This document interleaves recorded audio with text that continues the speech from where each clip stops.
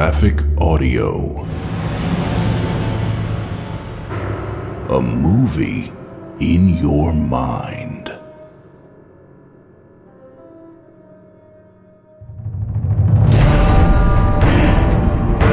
Graphic Audio presents The Lightbringer Saga, Book 2, The Blinding Knife, Part 2, created by Brent Weeks, narrated by Richard Rowan, with performances by Christopher Sheeran, Joe Brack, Karen Novak, Stephen Carpenter, Kimberly Gilbert, Elliot Dash, Tracy Oliveira, Michael John Casey, Laura Reichert, David Coyne, Richard Rowan, David Harris, Tim Getman, James Konachek, Eric Messner, Susan Linsky, Thomas Keegan, Daniel Sontag, Thomas Penny, Michael Glenn, Casey Platt, Colleen Delaney, Dylan Lynch, Robert Collins, Anastasia Wilson,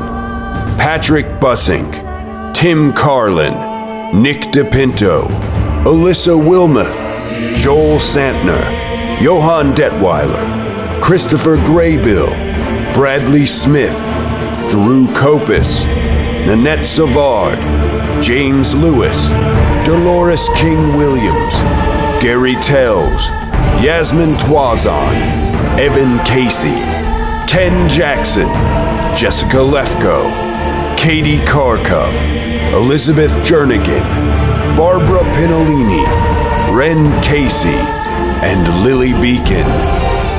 The Blinding Knife, Part 2.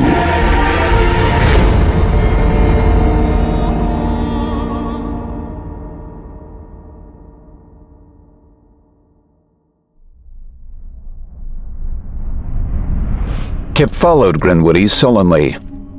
Everything about the room was the same as always. Door, curtain, darkness. And Roskyle was already seated at the table. As Grinwoody brought out the superviolet lantern, Kip took a seat across from the old man. Can I use your deck this time? No. You play the hand given you. You're a bastard.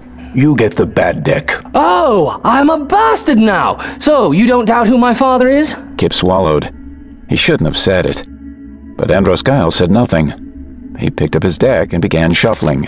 At my son's side, yours never been in question, you fool. Even your voice sounds like his.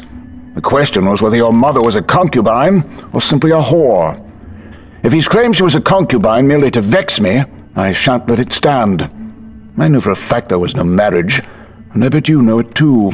I didn't exist yet, so actually no. You still have that bandage on your hand? Yes, my lord. Oh, it's my lord now? Kip didn't know if he hated himself more for his earlier recklessness or for his later deference to the old buzzard. Take off the bandage. Untying the knot near his wrist took his fingers and his teeth, but soon Kip had unwrapped the linen. The burns were healing, but the skin was pink where it wasn't white with scars, and his fingers were bent permanently. He could tighten them into a fist, but it hurt to even try to straighten them. The Chirurgeon and Iron Fist both urged him to try, but it was agony. Put your hand out, bastard. I'm blind. Kip put his hand on the table. The old man put his hand on top of Kip's. Please, it's very painful. Andros traced his bony, pale, long, loose-skinned fingers over Kip's hand, heedless of the oily unguent. It stung, but Kip held still. You'll lose the use of this hand quickly if you don't stretch your fingers. Yes, my lord, I know. Androskyle turned Kip's hand over, palm down. You know. So you've chosen to become a cripple? Why? Because it hurts. Because it hurts. You're ashamed. I can hear it. Yes, my lord. You should be. Keep your hand on the table. Scream when it hurts too much. Andros pushed down on Kip's hand, flattening it slowly. Kip felt the new-formed skin at his joints tear open. I'm a big tub of lard, a shame, an embarrassment, but I am the fucking turtle bear. You can go to hell, Andros Guile, you old, heartless, cruel... The ligaments in Kip's hand were on fire. His whole palm was touching the tabletop, but his fingers were stubborn claws, arched up. And then, suddenly, the pressure stopped. Tears were leaking down Kip's cheeks. He cradled his hand to his chest. That which you would have serve you, you must bend to your will. Even your own body. Perhaps especially your own body, fat one. Did the skin tear? Yes, my lord. Smear the unguent back into the cuts. You don't want it getting infected. With a trembling hand, Kip did. You know what I'm going to tell you next, right? Keep doing it. All day, every day, so that it heals right. Then he felt another wave of shame. He did know what to do. He simply hadn't had the will to do it. Andros Guile didn't even have to say anything. You did well. Huh? You didn't scream. I expected you to. So this time, no stakes. A practice game. Next time is for your little friend, though. So I hope you're getting better. With no further talking, Andros Guile dealt himself his cards. 6 face down, 2 up, a Stalker, and a Green Warden. That meant he was using his Green and Shadow deck, one of his best. Kip wrapped his bandages loosely around his hand and drew his own cards from the pure white deck that Andros had given him to play. Kip had played with it twice before, and he was finally getting comfortable with its strategy. His up cards were the Eye of Heaven, a power enhancer, and the Dome of Heracles. Kip cursed inwardly. No stakes. He'd just drawn this deck's best possible opening hand. His hand cards were good too. He actually had a reasonable shot at winning. There were no choices for his first 2 rounds, and unless he drew something game-changing in the interim, all he had to do was survive until the 6th round. When you say we play for my little friend, what do you mean? Andros played Cloak of Darkness, making Kip's gambit much less likely. That slave girl. Andros seemed to be at a loss to remember her name. Kip didn't supply it, for fear that he was being baited. Adrastia. Kip looked at Grinwoody. The man was wearing odd, heavy spectacles that Kip hadn't seen before. Adrastia. I'll buy her, and if you win, I'll give her to you. You can take her as your room slave. I don't imagine your village gave a boy of your dubious charms many opportunities for the pleasures of the flesh, did it? And if I lose? She'll be my slave. Worry about that as you will. His mouth twitched in a shadow of a smile. Kip, I'm a slave. You don't even know what that means. He did now. Kip was a fat bastard from the armpit of the 7 satrapies, but he had choices. Tia didn't. Other people might look down on Kip, but they didn't even see Tia. Or when they did, it might not be the way she'd want to be seen.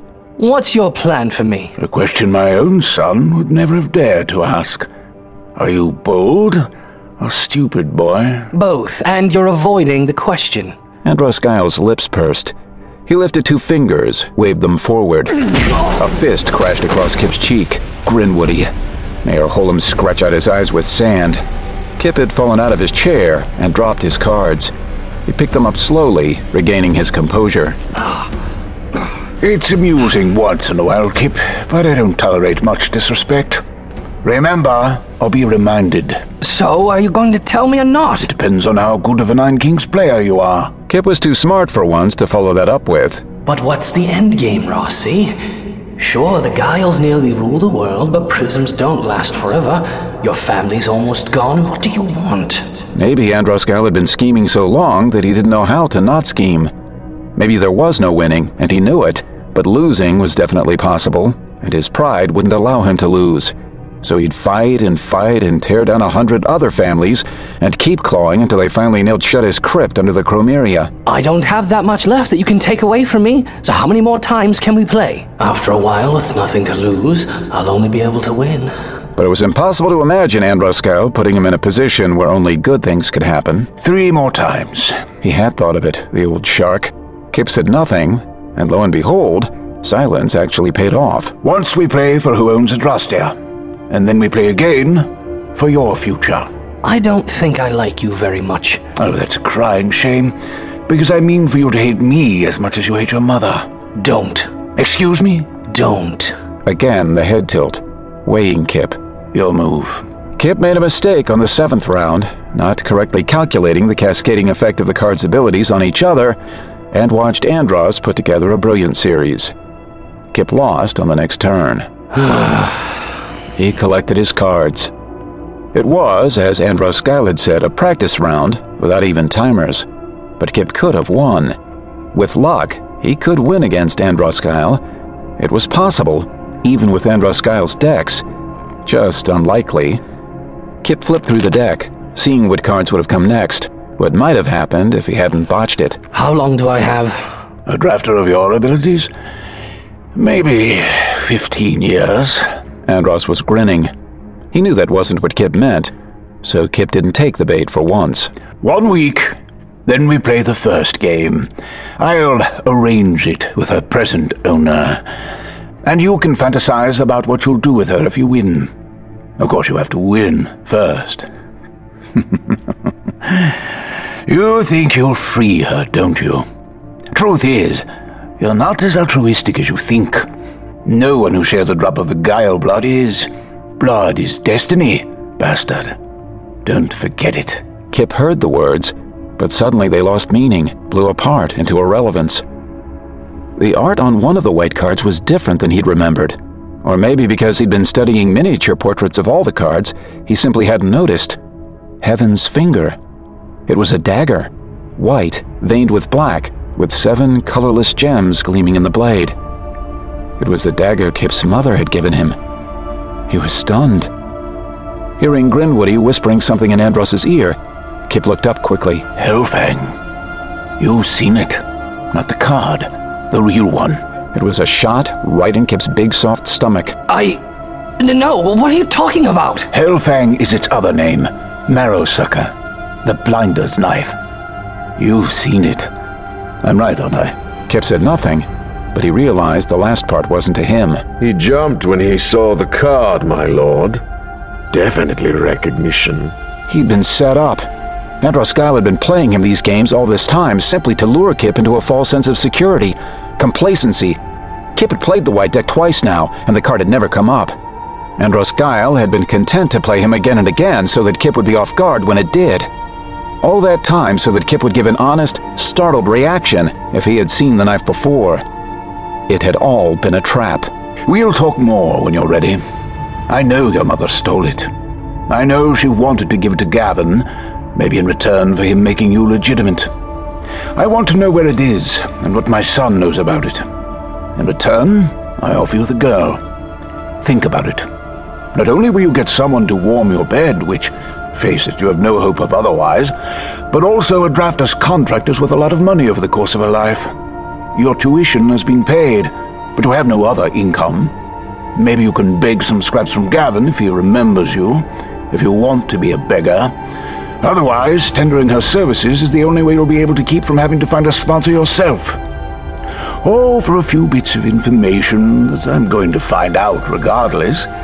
If I learn it from somewhere else, you get nothing. Kip was out of his depth. Playing his wits against Andros Guile was like playing 9 kings with only 2 cards against an expert with a full deck. Kip's cards were ignorance and stupidity, not winners. I'll see you in a week. Have Tia's papers ready. I intend to win. As soon as Kip got out of sight, he ran. He took the stairs down to his level and ran until he was within sight of his barracks. There was a man standing outside the barracks. Hello, sir. I've been told to tell you that Lord Andros Guile wishes to reward you for your fine play. You've been given your own room. Your things have already been moved. Would you like to follow me? That old, decrepit, infuriating spider. He was magnificent. He just played a scry and looked at Kip's hand. For one moment, Kip couldn't help but admire how well played it was. How better to go through all of Kip's possessions than by helping him move? And how could Kip object? He was getting a better room for nothing. So, Kip did the smartest thing he'd done all day. He went upstairs, without making some excuse to first go into the barracks and check to see if the dagger was still in the chest 5 beds down. If they'd stolen it, it was already gone. If it was still there, he'd only be tipping them off. He'd come back later. His new room wasn't large, but it did have a bed with new sheets and a warm blanket, a desk, a couple of chairs, and a small window to the outside. There was a lock on the door. The servant handed him a key. Nice touch. But people most likely to steal from him doubtless already had a copy. Thank you. Tell Lexlor Guile I was left speechless by his generosity. Tell him, nice scry. Nice try, sir? Nice scry. Scry. Very well, sir. The man waited near the door, and Kip realized He was supposed to give him a tip. I'm terribly sorry, but I don't have any money. The man glanced around the room as if to say, Awfully nice rooms and situation you've got here for a pauper. as if to say, Liar. Thank you, now goodbye. He nearly slammed the door in the man's face, suddenly angry, deeply embarrassed. But as the door closed, he realized that Lord Guile had done this too. He had plenty of slaves who could have brought Kip to his new room. Slaves weren't tipped, and the use of slaves so that your guests didn't have to worry about tipping was a courtesy often shown between the rich. Lord Guile was reminding Kip of his poverty, of his tenuous position, rubbing his nose in it, reminding him how badly Kip needed Tia. Kip didn't know much about the economies of it, but he did know that some drafters never pledged themselves to any satrapy, instead being supported privately. Those lords or merchants then sometimes rented out the services of their drafters to whoever needed them. Mercenaries. For those who couldn't afford the time and money it took to invest in developing a drafter, it was a bargain. But Tia's talent was worthless, wasn't it? Or priceless in the right quarters. Gavin, father, would you please come back? I'm afraid I'm going to do something awful here. It was too late to go find Tia. She'd probably be done with her shift by now, but Kip couldn't stay here. He wasn't tired anyway, and he had 4 hours before his midnight training time with her and Iron Fist. He left the Prism's tower and walked into Big Jasper. As he crossed through a market, he swore that for a few steps, everyone's gait was synchronized. 1, 2, 3 steps, all simultaneous. Then it passed. He must have imagined it. A few people looked at each other, then went back to their business. In half an hour, he was back in front of Janus Borg's door. He saw a shadow shift on the rooftops nearby. Guards. The traps slid open, and he saw her peer out. Where can I get a deck of black cards? Back so soon. You see? I told you you're smarter than you thought. Come in. Come in. You know I don't like to start fights. Gavin froze with a bit of rabbit stew on its way to his mouth. Clearly not an opening that boded well. He and Karis were eating alone tonight in their little tent not far from the beach. The weeks had passed in a blur of meaningful work and renewed friendship, and fruitless searching and quietly growing dread.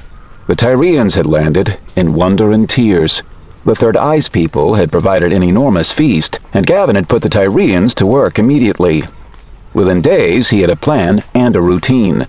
As much as possible, he handed over power to Corvin Danavis, supporting his decisions, deferring to him publicly, and bolstering the man until the Tyrians were almost as likely to turn to Corvin to settle disputes and give guidance when Gavin was there, as when he was gone. And Gavin was gone almost every day, scouring the seas for the Blue Bane with Karis.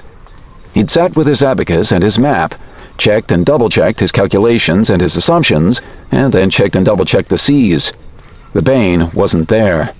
Wherever the 2 hours east and 2.5 hours south started from, it wasn't from his beach on Sears Island. Nor, running it backward, was it simply 2 hours west and 2.5 hours north of White Mist Reef. Though that had taken him some time to figure out too, because the reef wasn't simply one point on the map. It was an entire zone in the sea, 5 times larger than Sears Island. So, did he measure that distance from the presumed center of the reef, or from some particular point therein, or from every possible point in a circle?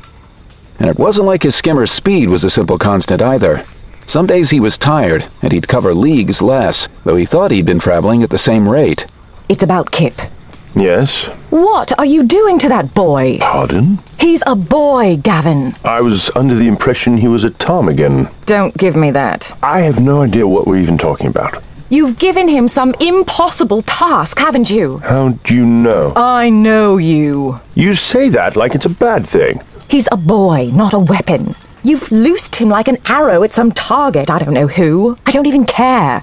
You're using him to advance some agenda. That's right. We all serve. It's not right. He's a good kid, and he deserves better. You've acknowledged him as your son, now be a father. What? What did you just say? He's a child! You're treating him like he's another soldier. He needs your time, Gavin.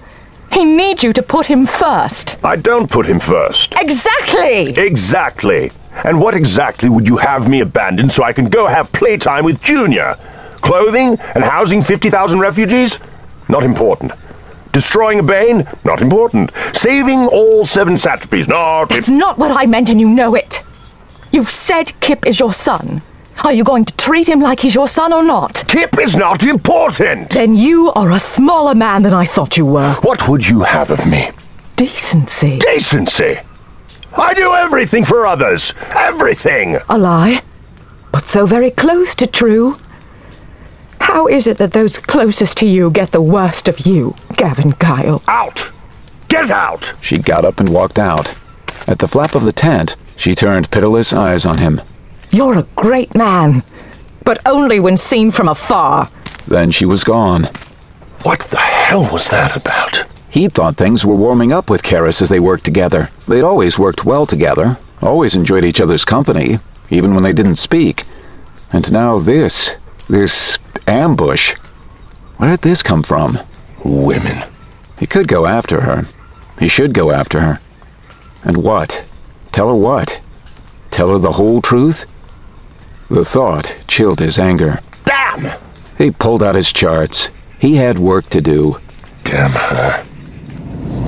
He'd ended up abandoning his shortcut, which had probably put him 2 weeks behind what a methodical approach would have yielded, and narrowed the search through guesswork and good intelligence. He'd visited cities around the Cerulean Sea, asking if people had seen blue whites, and if so, what direction they were traveling. He'd even come across whites twice, once in a sailing dinghy, the other rowing a blue Luxon dory of its own design. Both had been as unhelpful as possible, of course, trying to kill Gavin and Karis, but Gavin had found where each had come from. One from a little town outside Edos in Atash, and the other from Garriston.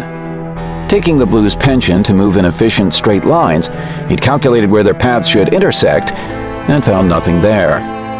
Clearly, one or both of them had either been a bad sailor, or had been blown off course by the autumnal storms that were all too frequent now. Blown off course by a storm from out of nowhere. Pity the bastards. Ambushed. No wonder they say the sea is a woman.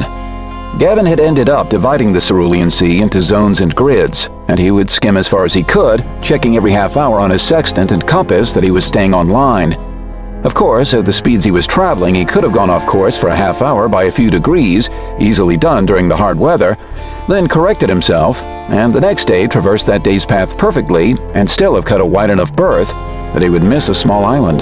The only other option was to stop every 10 minutes and take painstaking readings. He was adept in the tool's use, but stopping that often meant leagues and leagues that he didn't even get to. He also had to be aware that the Bane was moving. If it moved too fast, it could go straight across his grid and he'd never be the wiser, even if all his other calculations and guesses were accurate. It was infuriating. Karis had suggested he build another Condor and fly. It would have been a great suggestion if he could still draft blue. It had taken him months to design the Condor with the original materials, and it had still been a long way from perfect. Yellow Luxon could be substituted for blue, but it was heavier, and infinitely more difficult to draft a stable version. He thought that within a couple of weeks he could figure out a design that would suffice, but made from solid yellow, it would be a permanent design.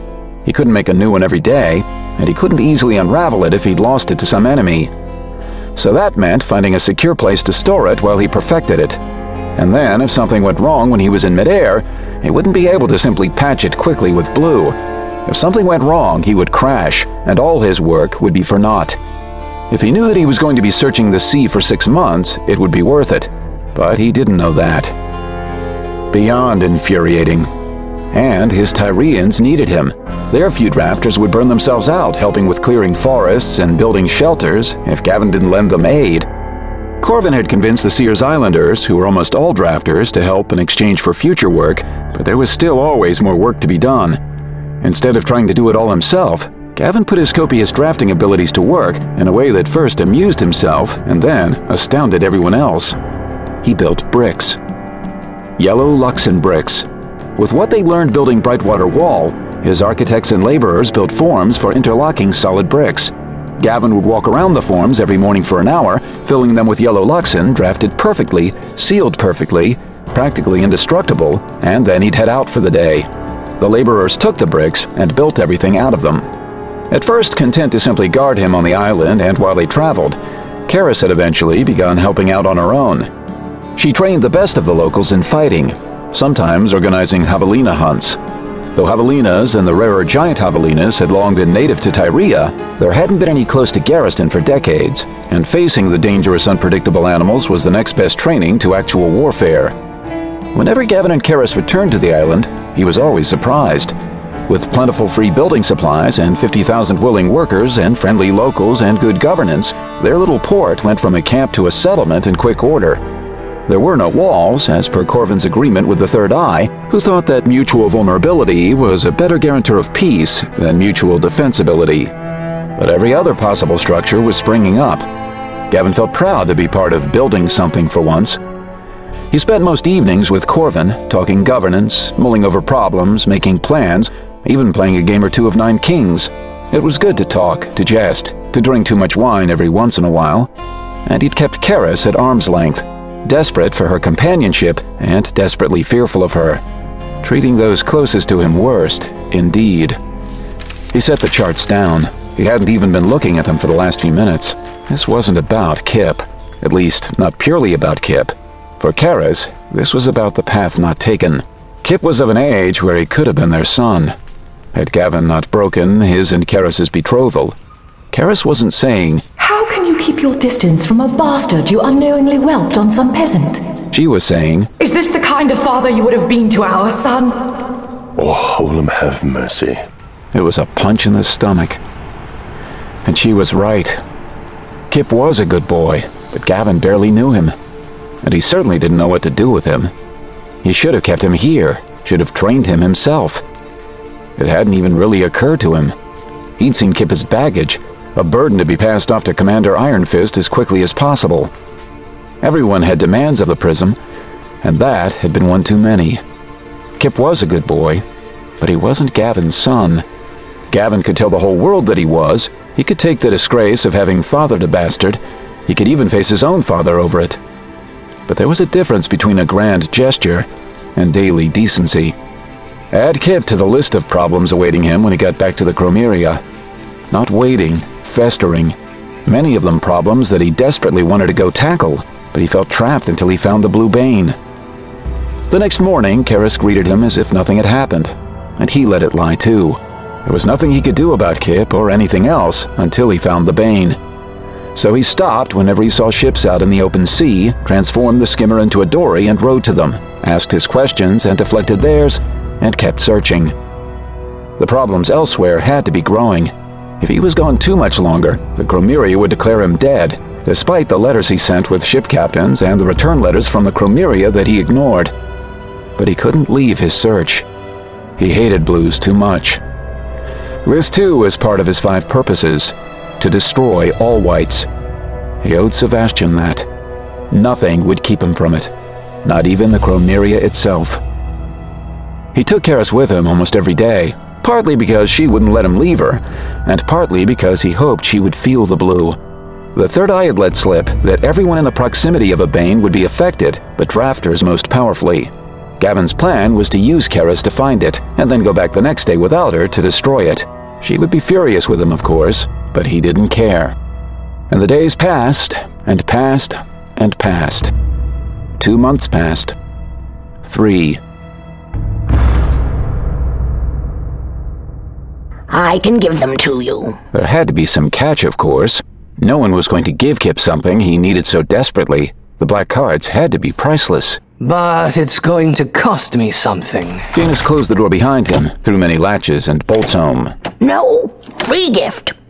Which, come to think of it, is redundant, isn't it? But do you know what it's like to carry around an item of total wealth in your pocket? Walking down a back alley and knowing that you could buy every single house and shop on the block with what's in your pocket. It's terrifying. One of these cards is worth that, Kip. If I give you a deck, you'll be carrying more than you may make in your entire life. And the wealth isn't simply monetary. You'd be carrying history. History you could drop in a puddle and utterly ruin, or that could be quite literally stolen and gone forever. Do you have any idea how frightening that is? Kip was thinking of the dagger that might or might not still be in the chest in the barracks. That's something that's been bothering me. Your home here, don't get me wrong, it's nice and all, but it's here. It's not where I expect to find fortunes. My husband and I built this house nigh under 50 years ago now. I like it here. I know it doesn't seem like a safe place to keep what I have here, but it's much more secure than you know. I spend a fortune to make it secure. The Prism and the whole Spectrum couldn't come take something that I didn't want to give them. Now, where were... the black cards. The question is, do you want the black cards because they're forbidden? Or do you simply want to beat Andros Guile? Kip scowled. It felt like the wrong answer. I just want to beat Andros Guile. In that case, you don't need a full deck of black cards. I don't?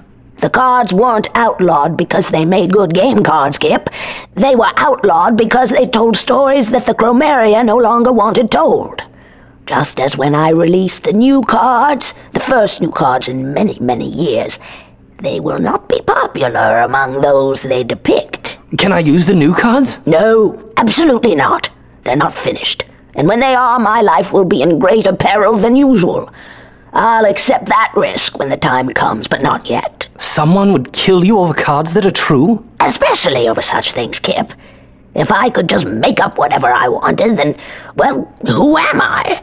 She tamped some tobacco into her pipe. It seemed awfully dark. Some old woman. No one. Truth gives power. Light reveals... A whoosh of fire from the tip of her pipe interrupted her. It leapt up to the ceiling. Oh, damn it! Not again! She dropped the pipe that she'd loaded with black powder. She stamped on the scattered flames that were trying to set the garbage alight, but soon the gunpowder burned itself out. Damn it, second one this week. Are you in danger? Of course I am. But I'm very hard to find, and I'm very well protected. I found you no problem. That's because I meant you to find me, little Guile. Besides, haven't you seen my men? Kip had thought he'd been watched. Black clothes, silver shield sitter. Say that 6 times fast. Well, good then. Perhaps they're almost worth what I'm paying them. Now, where were we? Oh, never mind. Come upstairs. Kip followed her. Here's the catch. I knew it! I won't let you take a card until you've lived it. Lived it? Lived the memory in the card, like before. In case you lose it, I don't want those memories lost. How about, instead of taking your Worth a Fortune original cards, how about I take copies? You know, like people usually play with, the normal people, I mean. That is the most sensible idea I've heard in a long time. It would also allow me to put the blind man's marks on the cards, which would make Lord Guile far more likely to allow you to use them. Kip, you're brilliant. Brilliant? She hadn't even thought of using cheap cards. Janus Borg was so smart it was a miracle she could get dressed in the morning. Him thinking of the normal thing wasn't evidence of being smart. It was the opposite. Great! Well, let's make you a deck. Gunner. Back into the same one. There was something important about this one. He had to find the right time. He had no idea what he was doing, but he had to learn. Captain Birchwood is a bit crabbed this morning. That might have had something to do with us killing 2 of his men and presently attempting to make off with his fine galley, his excellent rowers, his rich cargo, and his miserable self. Captain Gunner is going to ask one more time, Captain Burstwort. I need that chain key. I scowl. Huh. Well, I suppose that wasn't a question now, was it? But that was. The captain and his brother and 2 officers are seated, hands tied behind their backs on the gunwale. And on this galley, it is a gunwale. There are 2 cannons propped up on it. Ooh, the captain looks furious. His brother, Gray, despite his naturally ruddy complexion. The 2 sailors with him, terrified.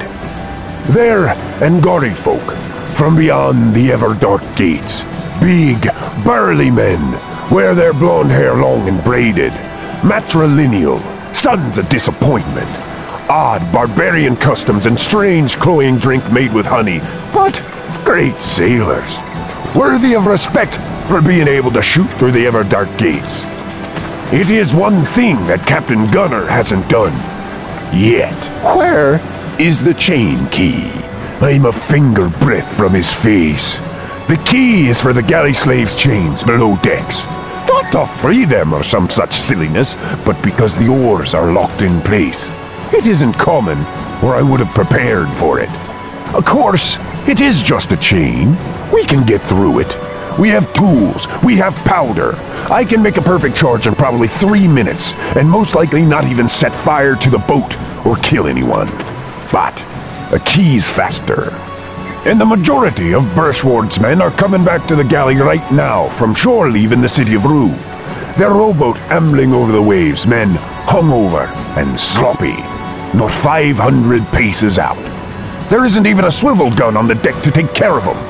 We've only found 2 muskets so far, old matchlocks that I don't want to trust my life to.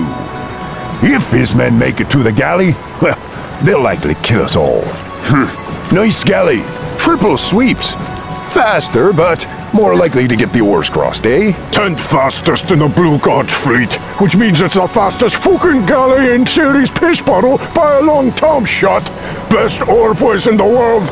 Didn't foul the sweeps once, not even coming through the gates themselves. I've noticed that his galley slaves aren't the usual skinny lot that stupider galley captains keep.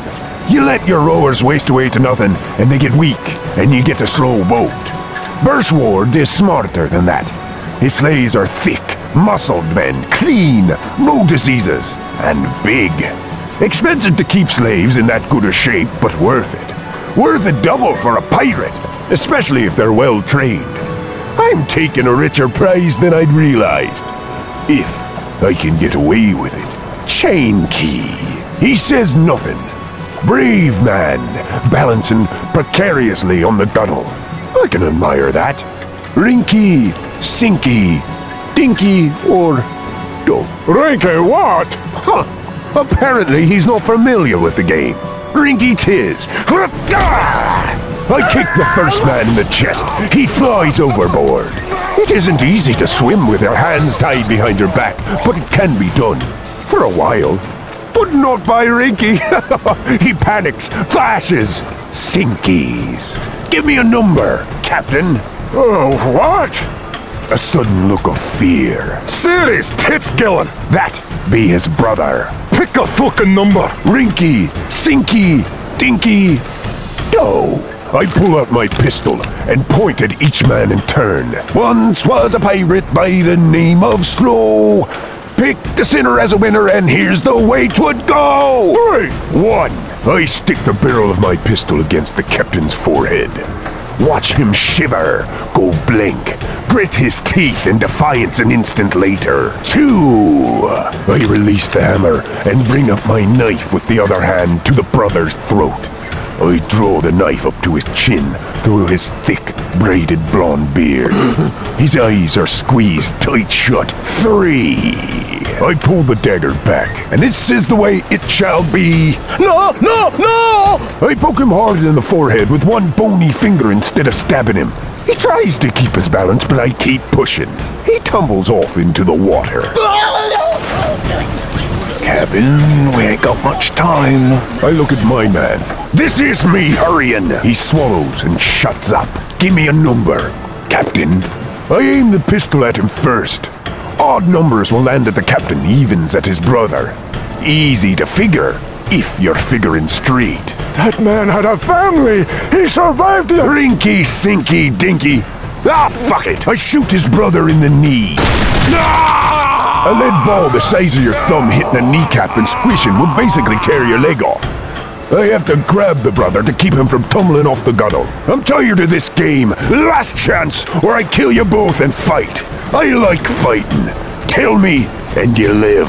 In my cabin, above the doorframe. Worst hiding spot ever. If I had had more men, I'd shoot one of them for missing it. My first mate is already running for it. He emerges a second later and heads below decks with a couple of others. They're following the plan. Should make a good crew. It'll take perhaps half a minute. We'll make it. You're gonna kill us now, aren't you? His brother is barely conscious. I told you I wouldn't. And I'm the son of a whore and an apostate Luxiot. My word is my bond. I grin crazily at him. He goes white. I tie a narrow rope tight around his brother's leg to stop the bleeding. You want your brother to live a cripple or die? Live. I take the captain's sword. Odd and gory thing. It's fat down at the point, sweeping broadly so there's no way you could put it in a scabbard. I slash the blade into the brother's leg just above the knee and below the tied rope. It lops the limb clean off.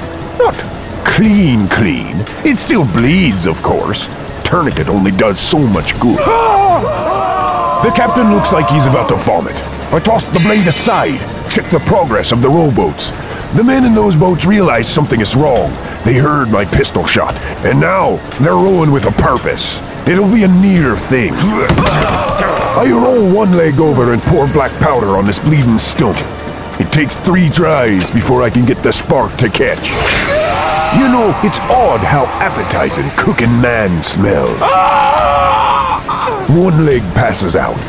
The captain is looking at me like he doesn't know what the hell I am. Lash him to the barrels. Empty barrels, you morons! My men do, just as 50 oars on each side rattle out. Triple sweeps. Put more oars in the water gives you more speed. I jump on the tiller. No wheel on this boat, sadly. Just a straight tiller. Raiders can't be choosers, I guess. Captain Birchward is still staring at me, shaking and shivering. But now, with fury. The old gods are being reborn! All of this is dying, pirate! The Everdark gates will open, and we'll descend on you like the raptors of Khazad-dûm. We won't be exiled forever, thief! The white mists will part for us! Our time is Mott is being reborn even now, pirate! Can you feel it? We're here to announce his coming! Your days are over! Mott the Blue God. I got my hands full with one blue goddess already. My men throw the captain and his brother over the side. They bob to the surface by the buoyancy of the barrels, but they roll underneath the water by then. Have to fight to breathe, as do we all, every day. The galley oars dip and sweep low. That's your captain and his brother! Save them or let them drown! It's all the same to me! Giving the men in the rowboat the choice of rescuing their captain or coming after us divides their attention, gives us another few seconds. I see a couple of muskets come up. I duck. Series, I love the sound. A few men even roll chunks out of the wood. Excellent shots. Wish I could have had them on my crew. The first rowboat has gone after the captain. The second is coming after us. Truce! Tiller! He takes it. I leap up onto the gunwale and salute the men rolling after us. Good day, boys! You've just been bested by Captain Gunner. Ain't no shame in losing to the best.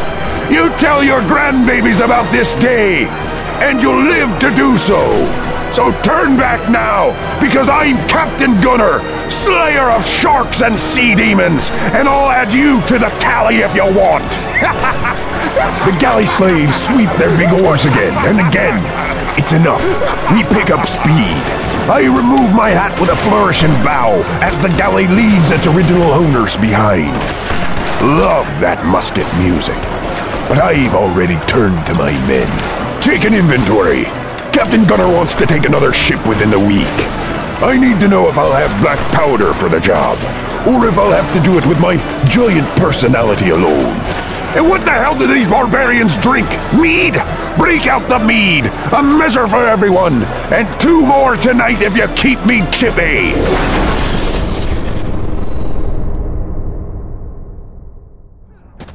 The 35 scrubs stood in neat lines, hands folded behind their backs, listening intently.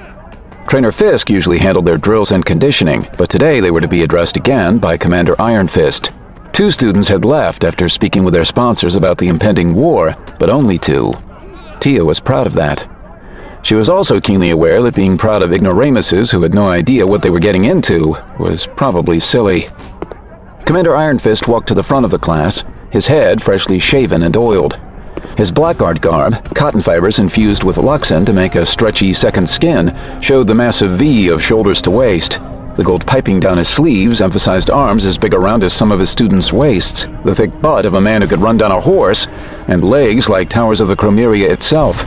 He was astonishingly beautiful. The man's muscles had veins bigger than Tia's muscles, and all loose, easy, relaxed. Tia knew that the relaxed, loose composure of a warrior meant speed. Trainer Fisk was shorter and thicker than Commander Iron Fist, but literally muscle-bound. His heavy muscles actually slowed his motion, compared with Iron Fist. Compared to Tia, of course, the trainer was fast as a loosed crossbow bolt. Your training is the best in the 7 satrapies. Your training is necessary and good and effective. But your training, even here, even among the best, can hamstring you. When we practice punches, we pull them short, because if we don't, we'd lose you all to injuries. But when you pull punches 10,000 times, it's hard not to on the 10,001st punch.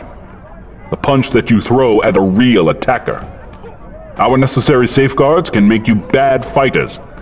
Blackguards can't be bad fighters. Your class will be called on to fight and perhaps to die, perhaps soon. And if you don't know how to kill your opponents first, a lot of you will die. Your class may have 14 pass. May, not will. So your class's training is going to be different, accelerated, harder. We will not allow you to be second-rate. There is no substitute for experience, so experience you will get. This experience will cost some of you injuries that will put you out of contention for those 14 slots. We've never done this before because it's dangerous and it isn't fair. But we're out of time, so we're doing what we have to. For some of you, the tests will be easy. For some, they will be boring. For others, they will be literal fights to the death. These experiences will not be safe, will not be controlled. They may be too hard. You may be crippled or die. If you can't accept this, you may leave. Now. No one left. Failure on these tests will not automatically bar you from advancement, but it will matter. You fail, you drop 3 spots. Blackguards deal with what we get, not what we want. Here are the rules. You and your partner will be taken to a point in Big Jasper in one of the worst neighborhoods. You will be given a handful of coins publicly, and then you must get those coins to the Great Fountain. You are forbidden to bring weapons or draft. To pass, you must bring back 6 of the 8 dinars you're given. However many you bring back, you and your partner get to keep. If you don't make it in 3 hours, we'll come looking for you, but don't expect any help. You're alone out there. They drew straws for the order, and an odd thing happened.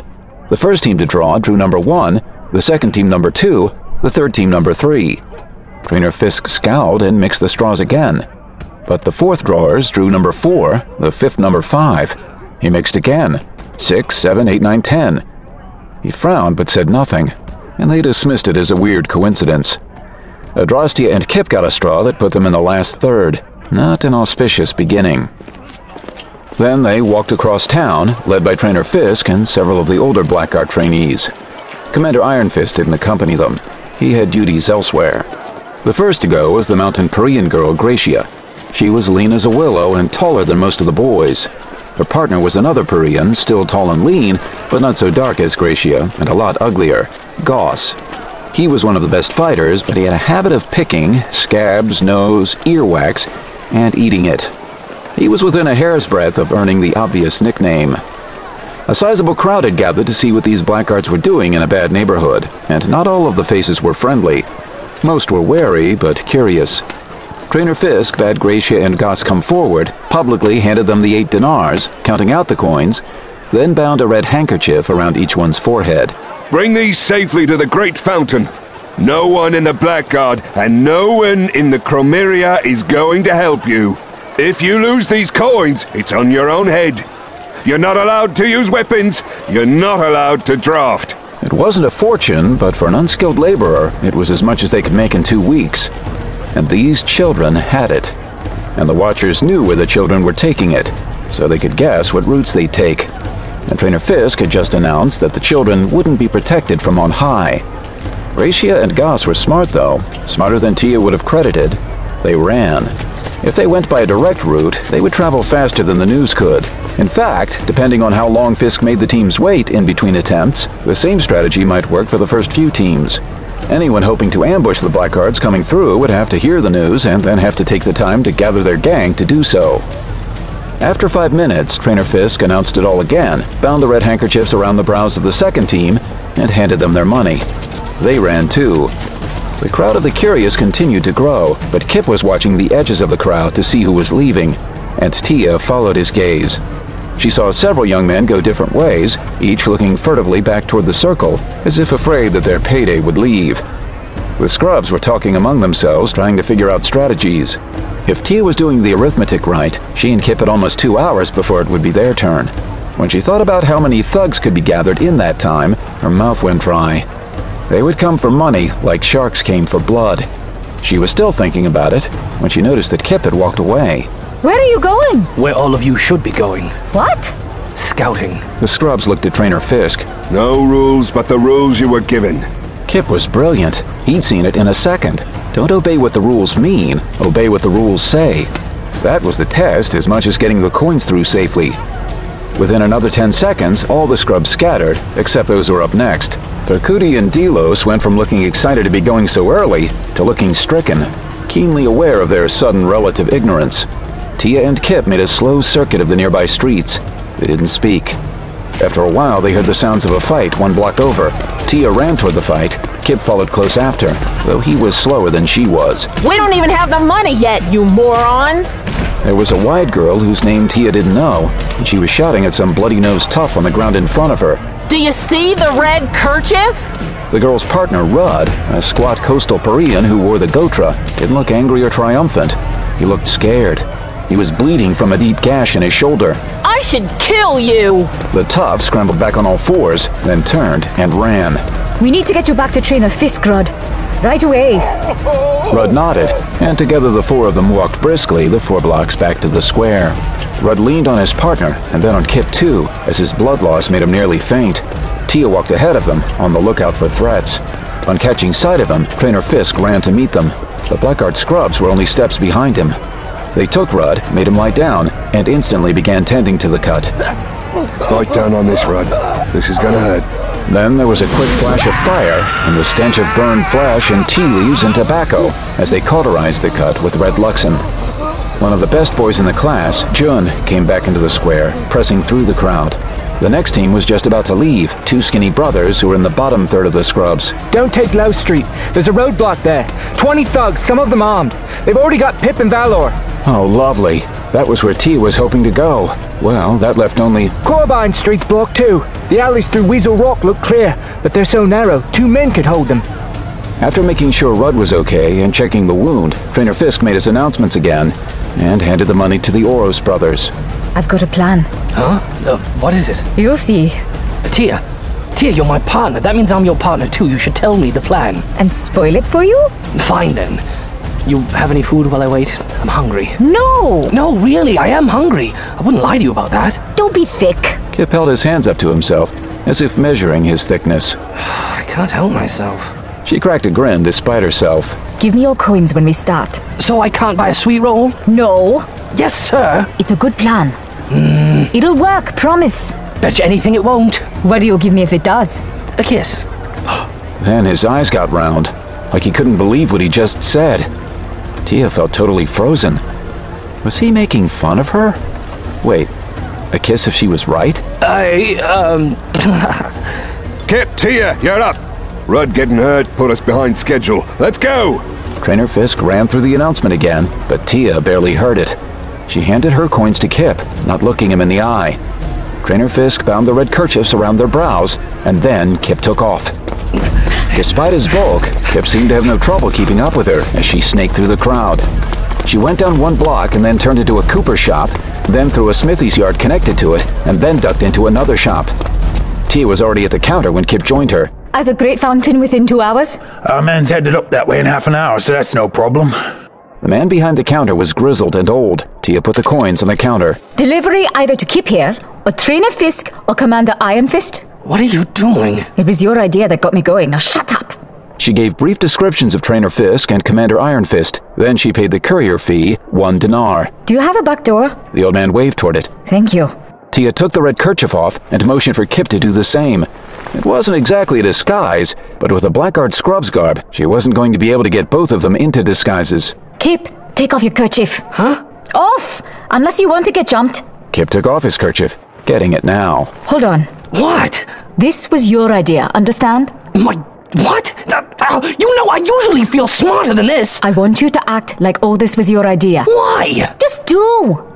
He stood there, as mobile as a sack of paving stones, nonplussed.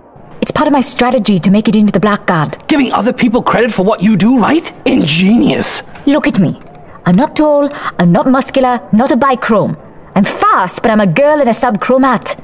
I want everyone to underestimate me, Kip. If they think I'm smart, they'll take me seriously. If they take me seriously, I won't make it in. She gripped the little vial on her necklace unconsciously. Without my mind, I'm not good enough to make it in. Please. I'll help you however I can. You're sure? 1,000 times yes. He followed her lead. They walked to the Great Fountain via Corbine Street. They passed one group of young men who gave them hard stares, but by now the gangs had heard about the scrubs with money wearing the red kerchief, and because the scrubs' training clothes didn't have any pockets and Tia's and Kip's hands were open, it was clear that they didn't have anything. The men, some of them bloodied from encounters with the other scrubs, let them through without saying a word. When they got to the Great Fountain, though, only Commander Iron Fist was there. You can show me your money. He looked pointedly at their lack of red kerchiefs. Where are the others? Tia watched Kip nervously. So rude. And Commander Iron Fist. The commander leveled his gaze on Kip and said nothing. Kip looked away, glowered, but said nothing either. Anything Tia said would just bring her between rock and hard K's, so she kept her peace. Then she realized Kip was doing it for her. He wasn't being obstinate. He was pretending to be obstinate to deflect any questions. He was alienating himself from Commander Iron Fist for Tia's sake. It almost made the brittle, fearful part of her soften. She knew how much Kip thought of the commander. The Great Fountain capped the artesian well that provided much of Big Jasper's fresh water. Large underground pipes took water to 4 other public areas of the city and each of the embassies, and the Chromeria had its own well, but for the poorer residents, the Great Fountain was their sole source of water. Most made the trek at least once a day, if not multiple times. The fountain itself was crowned by a glass statue of Kara's Shadowblinder, the second prism. She'd been Lucidonius's widow. Face upturned toward heaven, toward Orholam's eye, instead of standing, she was suspended by the twin jets of Luxon pouring out of her hands toward the ground. Wearing only a shift, she had the lean body and the broad, muscular shoulders of a fighter. Tia had always liked that about the statue. No soft lady of leisure she, like the drafters who would follow her, Karis the First's body had been shaped by the pure physical work of hurling Luxon, as much as she had shaped history by using it. At all hours of the day, at least one of the 1,000 stars cast its light on the glass statue, illuminating it more brightly than the sun alone could. And several would illuminate it with the last and first rays of every day, making it a beacon in the darkness. Around the merry splashing of the fountain's multiple jets, a 7-pointed star took water out to 7 jets, allowing for lines to form easily and move efficiently. At this time of day, there were only a few people in short lines, filling their buckets, setting them on yokes that lay across their shoulders, or over their heads in the case of the Atashians, and heading home. A number of shops lined the circle around the Great Fountain, and all of them were prosperous. No stalls were allowed here, nor beggars, which meant that both moved to clog the streets leading to the circle. Tia sat on one of the benches at the fountain's edge. She wanted to touch the water, but she didn't. Jasperites were fiercely particular about their water. Some overzealous chirurgeon had given them notions that you would get sick if you so much as drank a cup of water from the same trough where you'd washed your hands. No arguing with people's superstitions, Tia supposed. She hadn't been daydreaming for 5 minutes when she heard the cheering. The rest of the scrubs, they were carrying Cruxer on their shoulders, almost the whole class, minus her and Kip.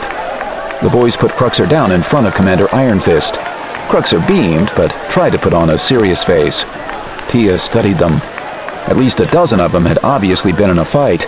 Clothes disheveled, a chipped tooth and a grinning mouth there, a bloody nose here, an eye swelling shut on one of the prettiest girls in the class, Lucia. A number of them favoring sore hands, bleeding knuckles. Cruxer waved a hand forward. The class lined up before Commander Iron Fist, and now Trainer Fisk, who rode in on a horse and dismounted to stand beside his superior. Each team came forward and presented Commander Iron Fist with their coins. It wasn't everyone. 8 teams had failed, and they glumly walked off to one side, empty-handed. Tia searched the crowd and finally found Kip. He looked nervous. Cruxer, report! Sir, after my partner Lucia and I brought our coins here, we went back and rallied the others. Together, we broke the gang's blockade and brought our coins through. You did, say that the only rules were the rules you'd said. So you took what I designed to be an individual test and turned it into a corporate one. It was too dangerous. Yes or no? Yes, sir. Well done, Cruxer. That is exactly what I was hoping for. Cruxer seemed to deflate with relief.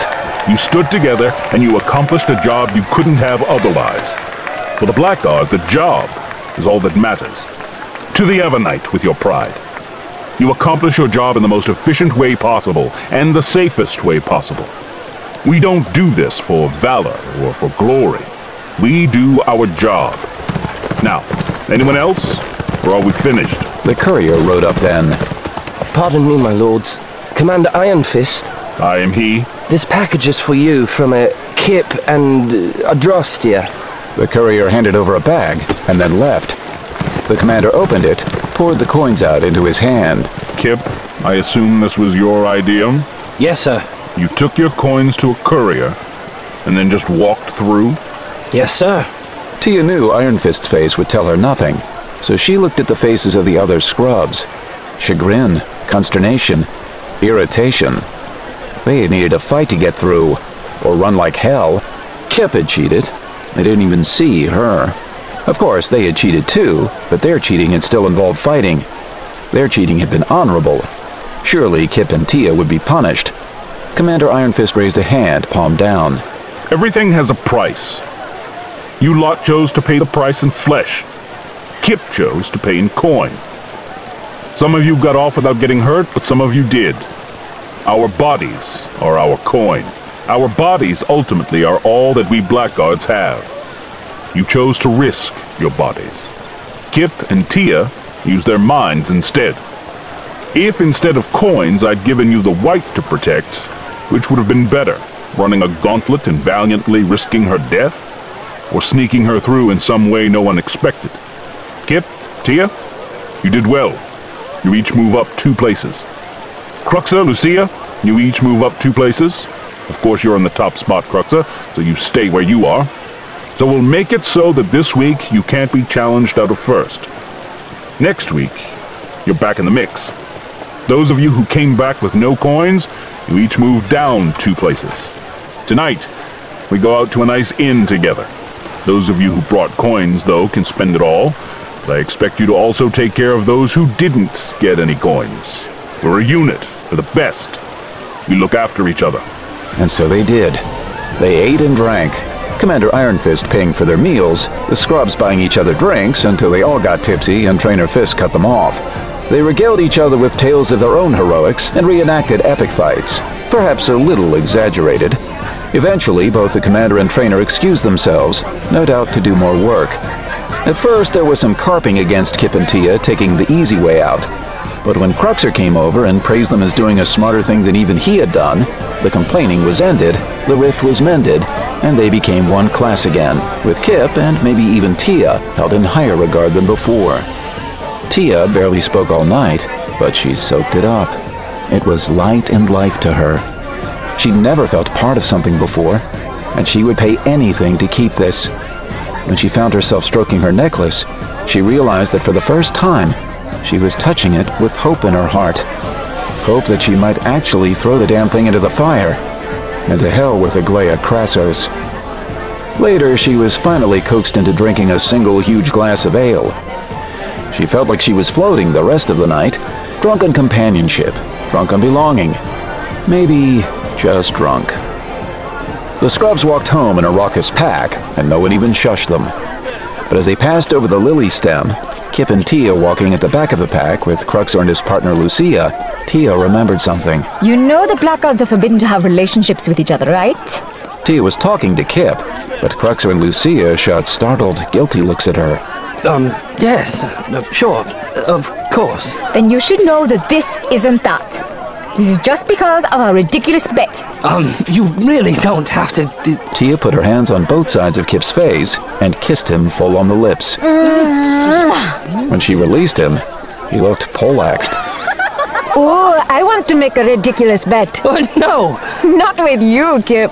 Let me die now, please. Cruxer threw his arm around Kip's shoulders. They do it to us all, Kip. They do it to us all.